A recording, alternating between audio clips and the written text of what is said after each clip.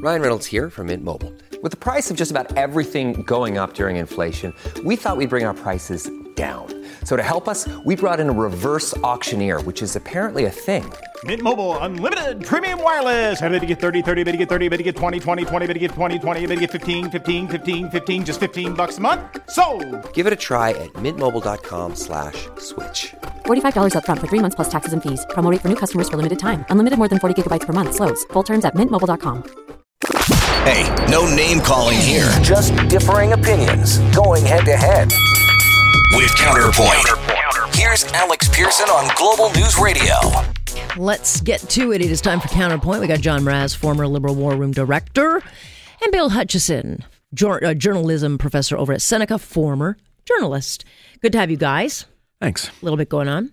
A lot going on. Let's talk a little bit first about the public safety minister, Ralph Goodale, calling the rape and murder of an 8-year-old child bad practices. Yeah. Take a listen to the talking points he had yesterday when he was initially asked about this child killer and why she is staying in a Native Health Center. Here was his response. The prison management officials have determined this is the best way to both rectify her bad practices in the past, but also to keep the public safe. Right. Bad practices. Because, I put it up there with bad practices like forgetting to brush your teeth, It's not bad practices. I don't know why this government, I'll start with you, John, because you would have been writing talking points, but you cannot lose condemning a child killer. You just can't. And I don't understand why this government couldn't have, and he's got the experience. Why wouldn't he have just come out and said, we're not just looking into this, we're going to change it, because whomever let this mistake happen will never let it make it happen again. Why? The bad practices in question are the talking points that were stuffed in front of him at the last minute, out of context, some 22-year-old who didn't know this case. In a 16-hour day where he didn't really digest or realize what he was talking on, the gravitas. I know Ralph, and I know how furious he must be with himself. I hope so. And how abhorrent he would be of these sorts of acts. And they're not bad practice. They're criminal acts. They're despicable, horrific acts of violence. And they deserve all the punishment that has been meted out is deserved, and probably more. And I would imagine that Ralph today is absolutely mortified that that's what came out of his mouth. But one of the bad practices that arrives when you're a politician that's asked to do 22 hits in a day because you're one of the only capable ministers in a very weak cabinet is that you end up making mistakes like this. And it sure doesn't reflect well on Ralph or on the Liberal Party. And I believe Ralph will come forward and apologize and do all of the right things. And he does have the right to intervene in this situation and make sure that the bad practices of allowing this woman out of jail not occur. Well, here's the thing, though. He said today, he doesn't really have the power. So he's ordered up this nice little review, which as well as I do, Bill, means we're not going to do a damn thing other than kick this thing down the can. But we can't comment on it because of privacy concerns. Hey, there you go. And then the Prime Minister today asked more than 12 times, what's he going to do? And he said, don't politicize this. Well, then answer the damn question. The Prime Minister should have and could have, our feminist Prime Minister stood up today before a question was even asked and said, I want to be very clear here. We will not, I don't care what government created this problem, we will fix it because this is not acceptable. Oh, absolutely. And I don't agree that you can hang this on some inexperienced staffer who gave Ralph Goodale bad talking points. He's been around long enough. He should know when he goes on the air. He doesn't say her bad practices or her life that's gone in a bad direction. He should know better than that. He's a professional politician. He's been around forever. He should know better. This is up there with Paul Bernardo. There are certain cases in Canada that go the extra. And she should be in prison till 2031. That was the sentence. So for him to say that, well, you don't want to let her out, cold turkey and not have her reformed at all. I mean, that's just ludicrous, and nobody buys into that. And whatever happened to the notion of actual punishment for a crime? This was a heinous crime. What happened to actually punishing a criminal?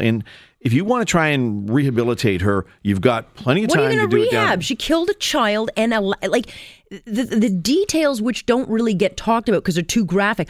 I don't care if she's rehabbed. I don't care if she sits with Paul Bernardo in a corner cell for the rest of her life. And then beat her to death. Oh, I know. There's just... What's this talk about rehabbing her? She's only been in for 6 years.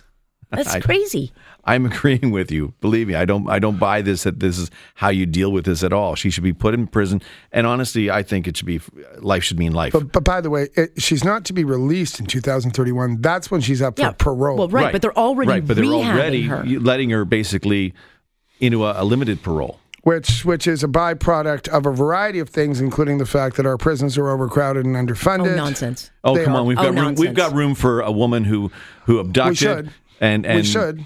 I agree. And was involved in the rape and the beating death of an 8-year-old child. I agree. And by the way, I wasn't laying blame at the 16 or the 25-year-old's feet who wrote those talking points. You're right. Ralph has been a politician, Saskatchewan's main Liberal politician for through 3 decades now. Mm-hmm. He's been there quite a while. He looked like a donkey. And it does make one think about term limits. It does make about people who have overextended themselves, who are exhausted. I watched the clip. He looked exhausted. I bet you the minute he realized what he'd said after John, no matter how tired you were, would you ever call that bad practices? But then they should have. Let's I'm not pretend sure that he he didn't give the world's stupidest answer. Then they would have known after the fact, guys. We have an issue here. They've got people in the PMO's office that do this. They deal with issues. This was an issue, so they would have been very prepared for question period. That's how it works. This is all political theater because they go in with the written questions, and then the opposition goes in with their written questions. They've got formulated answers. That's why we never actually learn anything in question period. So they would have been prepared. But again, they don't stand up at the moments in history when they should on the right side. They don't seem to want to actually take responsibility for something like that and actually take action. It's the same thing with Seamus O'Regan with the veterans. The fellow who was a Garnier. Christopher Garnier, who wasn't in the military, who killed a police officer, a female police officer who was off duty, and then said he got PTSD from it and needs to get treatment through Veterans Affairs. The minister should have stood up immediately and said, "This is wrong. We're going to deal with this." Yeah, and months later? Same case. Yeah, that was back in August that came out and really hasn't been dealt with yet. So. It is absolute insanity. But nonetheless, it's like we're playing catch-up now. And it's a real insult to the Stafford family and to the communities that were rocked by this. It's crazy to me. All right, let's take a quick break there because we went longer on that. I want to take a quick break, and then we'll get into the NAFTA stuff and everything else and the pot stuff as to where you can actually smoke it because it's not just in your house. That next here on Point. I'm Alex Pearson. This is Global News Radio. Hey, no name calling here. Just differing opinions going head to head. With Counterpoint. Here's Alex Pearson on Global News Radio. We got Bill Hutchison breaking it down with us and John Mraz joining us for Counterpoint. Let's talk about the other big story that has enormous implications for our country. Donald Trump coming out late today saying that he rejected a meeting with Prime Minister Trudeau to discuss NAFTA because our tariffs are too high. He also doesn't like the woman who was doing the negotiating. Take a listen. Mr. President, Susan Lee from Fox Business. Did you reject a one-on-one meeting with the Canadian Prime Minister Justin Trudeau? Yeah, I did.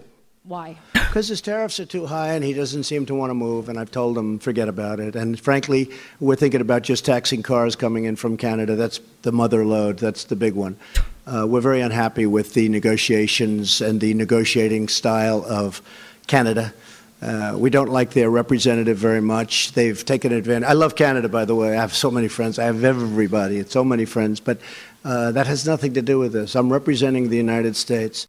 All right, Bill, I'll start with you on this. The woman he does not like is Chrystia Freeland, and he might not like her for a number of reasons because maybe he didn't like the T-shirt she was wearing. Maybe he didn't like the tyrant, comparing him to tyrant. There may be a number of reasons he doesn't like her, but the bottom line is this is very bad for Canadians. We're 4 days from the deadline, and I don't think we're potentially getting catastrophic for our economy. We are playing chicken with people's jobs, with people's lives. And unfortunately, if you use that analogy, we're in a family sedan and they're in a Mack truck. And sure, the Mack truck's going to get a few dings in it and maybe lose a headlight. We're going to get crushed. And this is going to cost hundreds of thousands of jobs in our economy. This could put us into a mild recession. And especially here in Ontario, where it's not just the 134,000 people who are working in the auto manufacturing industry, in the auto parts manufacturing industry. It's also the 150,000 who work at car dealerships. And the repercussions and the ripple, the tsunami that's going to affect and go through our economy. you have to wonder, what are you thinking here? What, to protect supply side management for 9,000 farmers? Well, really? It's political. Well, that's the thing, John. I mean, so much politics on both sides of the border is being played with this issue. So there's all this chatter about, well, would Trudeau just give in? Or, Trump is just being a jerk. That's fine. The difference is they can play this game because they've got the amount of money to go through this and have their fun. We do not. And so a lot of people are saying, well, if Trudeau is seen to be standing up to Trump, he will in fact win the next election. I'm not so sure about that because, as Bill says, the job loss will be catastrophic. I'm not so sure either. First of all, I wanted to add, maybe Trump just doesn't like strong women. I mean, it seems to me. But that maybe he just doesn't like weak men. How about women who call him a tyrant, one of the world's worst tyrants? She's gone out of her way to poke him in the eye. They've antagonized him. If you're an experienced diplomat, you know that's not the way, especially when you're representing a country in very delicate trade negotiations. Yeah, I'm just going to go and keep insulting this guy who's got a thin skin. It has nothing to do with not liking women. This is just bad politics by our government, our negotiator. No, I keep on looking back, 2020 hindsight, I still don't even have on this. What if we had just licked it up and gone down there and said, all right, Master Trump, whatever you need us to say, no, you don't have whatever to do you need that. to hear. And no, but we could have had, I think, a deal by now if they they offered a bilateral deal. We opened up supply side management for the Trans-Pacific Partnership. We opened it up for the European trade. Why is it suddenly so sacrosanct that we can't negotiate a little bit for the U.S., our biggest trading partner? It seems to me that we should have been watching the Chinese experience. Remember that the Chinese were taxed first, and they certainly are in a stronger position than we are as Canadians versus the United States. That's a much greater trade exchange going on between, and Trump has had no hesitation in beating them with an economic stick several times over. So we'll start there. Number two, all politics are local, and I think that Justin Trudeau and his advisors did not want to look weak in front of Canadians because they thought they'd lose vote. But now, of course, the risk is that we have not just a mild but a major recession in the mother lode, the economic fortress of Canada, which is Ontario, and our auto sector. And Trump will take it on the chin in the Rust Belt if he does that. But he has the economy. He has the market right now to be able to take that hit. Yeah. And all politics are local for him too. And he's coming up on midterms well before we're coming up on a federal election. So being tough towards us. So what's the solution really is, I think, what we should be talking about. And that is, does Trudeau now need to change his lead negotiator? Well, should she have been the one to go in anyway? I mean, a lot of people are saying, you know what? Why was she bridge. Not suggesting that this is not a kick at Christian, but was she the person that should have gone down as the minister to do this? Water under the bridge. No, it's not water. Should she? Was that a mistake? Well, I don't know, but here's the question. When you look at his cabinet, who does he send next? Or does he can't get the meeting himself? So could they not have sent someone, an outside team? It's embarrassing. Now they're trying to pretend that they didn't ask for a meeting, which I think is even worse. You've got the president and the prime minister in the same city. Why would you not be asking for a meeting when you're... No. I mean, they were at the United Nations General Assembly yesterday, and Mr. Trudeau went over to say hi to him. It was a very embarrassing moment because Mr. Trump didn't even look up at him. I mean, it was awkward, but there's no question. I don't care who asked, who didn't. I'm concerned that too much politics is being played. Very difficult to play with Mr. Trump, who seems to have a very brittle, fragile ego and loves the pomp and circumstances, ceremony. He's big on pride. He likes to puff out his chest and be the biggest rooster in the world, right? So I don't know. So knowing that going into the trade negotiations, why you go in with your virtue signaling and saying we're going to teach him how to be a better person, and we're not going to have a bilateral agreement with him when that's offered. Why are we going to keep provoking him at every turn? That's just bad politics. That's foolish way to approach negotiations. At least we've got pot, okay? And that will dull our senses. Today, I wanted to get this one in because this is a big one. We got more details on how pot will look in Ontario because, of course, October 17th is when it becomes legalized. And today, the province announcing residents will be able to smoke pot wherever tobacco is permitted. So this goes beyond the Liberals, which said you can only smoke it in your house with a hot box the kids. So now you're going to be able to smell it everywhere.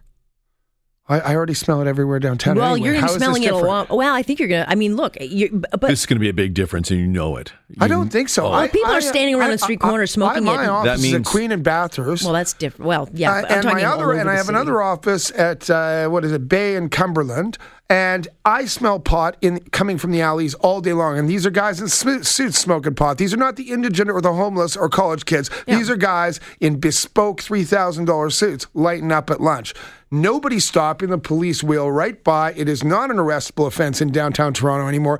Everywhere you can smoke cigarettes, you can already smoke pot in downtown Toronto. But here's interesting. And I don't see it as a big issue. I mean, people are going to smoke it. But it will be if, I mean, there are people out there who have kids. If you're sitting outside eating on a patio and you got a bunch of pot smokers and the secondhand smoke is getting your 3-year-old, Well, you trippy. can't smoke cigarettes on a patio.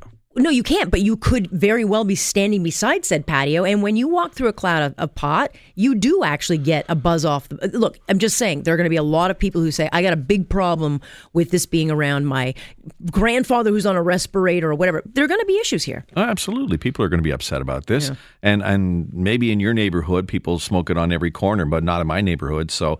you live up in North Toronto, right? I mean, I'm talking about downtown Toronto. What I did notice when I was in Amsterdam was because they sort of had decriminalized pot forever, the reason that they had these cafes were that was the place you could smoke pot. And were you to smoke pot in a public park, they would fine you precisely because they say, we don't want this in front of the children, right? We're going to localize this to licensed establishments, right? Meantime, you go home and smoke in front of your kids. Yeah. Well, I don't, but... I didn't mean you personally. I meant just in general. Yeah, you're people. all angelic. You just... Yeah. All right, guys. Thank you. We'll do it there. Light them if you got them.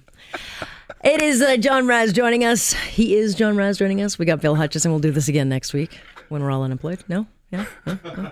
No? Well, we'll know it. By then, we'll know the effects of NAFTA. People will still be going to college. I'll still have a job. You'll have a job because, yes, I forgot. You'll be okay. I thought you were going to say the effects of marijuana. Well, there could be that.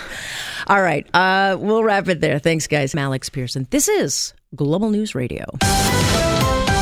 You're listening to On Point with Alex Pearson on Global News Radio.